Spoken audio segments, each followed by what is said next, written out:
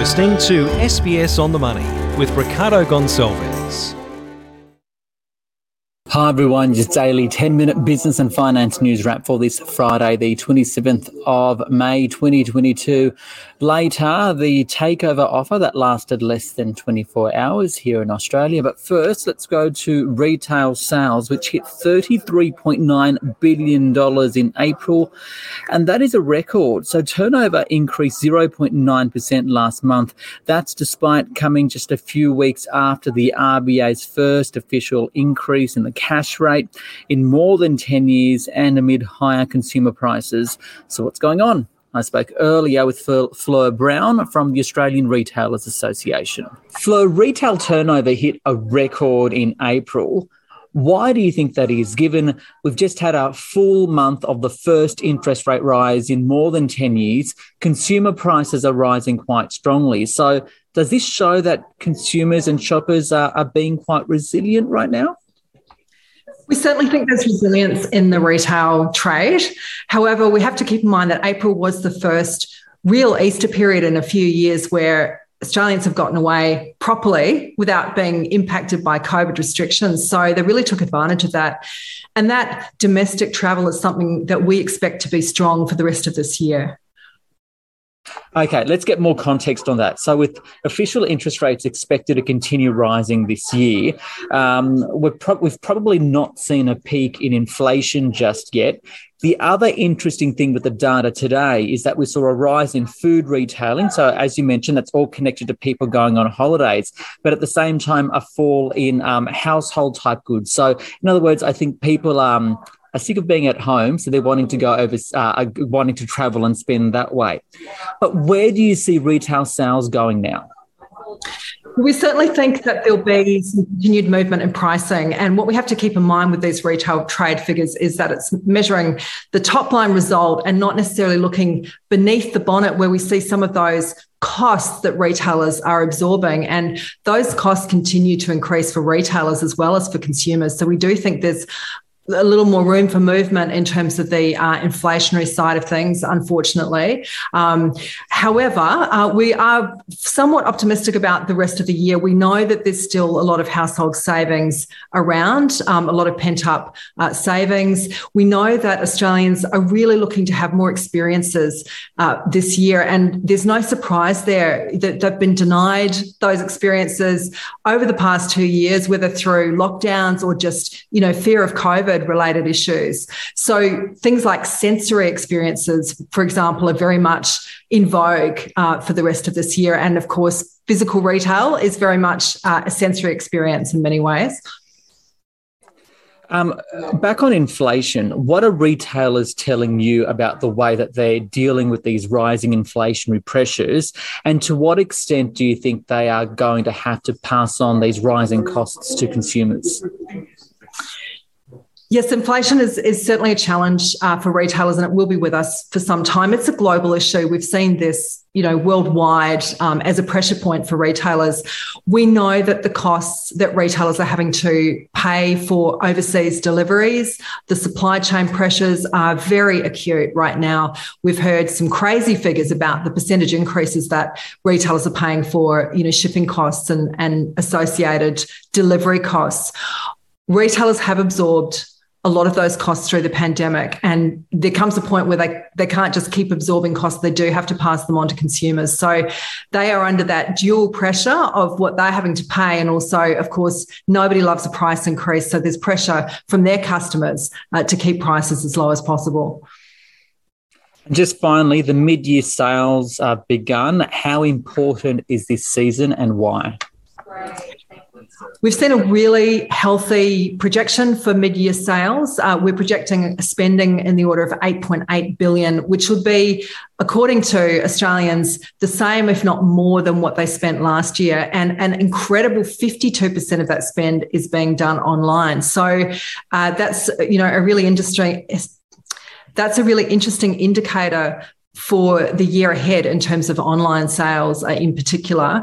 This is a very important midpoint. It gives us a bit of an indication about consumer confidence. Of course, there'll be an element of, customers wanting to get in and anticipating price rises and wanting to get in and grab their goods while they can as well. Flo Brown there from the Australian Retailers Association. To the Australian share market now, which did fall. The S&P ASX 200 down by 1.1%. Rather, it rose. It rose 1.1%. That's what green means, Ricardo. 1.1% stronger. 7,182 for the day's action. I spoke earlier with Gemma Dale from NAB Trade. Yeah. Gemma, the market's up today following a good day on Wall Street. Why?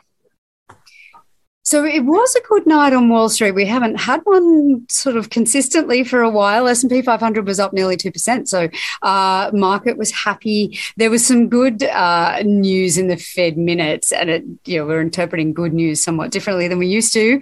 We were happy about just 50 basis point rises, but also a handful of the retailers really at the lower end of the socioeconomic spectrum were performing really, really well. So Dollar Tree looked really good. Macy's looked really good. They were up like 20% each. So that was where the strength came from overnight. But I think everyone's just relieved to see some green, and we followed suit today. So on our market, where are the gains coming from? Seems fairly widespread across the market. Market's up about 1%. Financials are up about 1%. The big materials are up about 1%. Some of the bigger moves are only due to takeover offers and so on. So there wasn't any sort of surprising strength. It was fairly broad-based today. Okay, we'll talk about one takeover offer in a moment, but still on broader themes for the share market, a rising inflationary environment, rising interest rates. How is this still being played out on the minds of investors? Yeah, it's a really tricky scenario for investors to work through, particularly when you consider for the vast majority of retail investors, they have come to the market in the last 2 years. 50% of our investors have come in the last 2 years. Those who have come before them will have come in the last decade when we've had incredibly benign inflation. Rates have been falling and consistently lower for that whole period. So for a lot of investors, this is just an incredibly challenging market to play. The last time we saw a really significant fall in the share market, it was due to COVID. There was a very specific exogenous catalyst for that. The market fell for a reason, and the reason affected the economy. Now what we're seeing is just a massive re-rating of the premiums people are willing to pay for companies, particularly those that don't make a lot of money or are in the profitless growth stage. And we have a few of those in Australia, hell of a lot more of them offshore. So it's a tricky market. I think a lot of investors are unsure about how to play it.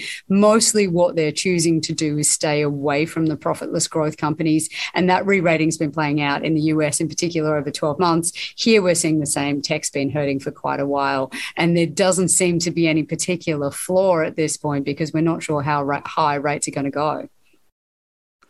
We saw retail sales for the month of April hit a record high. Is this being reflected in the share market today? I think in Australia, we saw a lot of retailers do incredibly well during COVID as people switched their spending to goods rather than services. And that's being reflected in the retail sales numbers. So what was up super strongly was actually cafes and so on. So cafes and restaurants, they're not well reflected on the ASX. They're very much small businesses.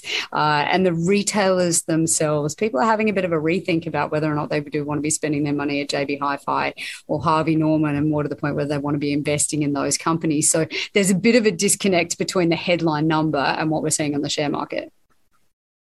And just finally, one of the corporate stories of the day is that tech company Appen. It was a takeover target yesterday, so its shares boomed. A few hours later, and then today it says, nope, the suitor has walked away, so shares have plummeted. What do you make of it? Yeah, that one's just amazing. That was quite the turnaround in a very short period of time. So Canadian giant TELUS made an indicative non-binding, won't call it an offer, but they suggested that might be happening, $850 million. It was gone by 6:10 p.m., up 30%, down well over 20% today.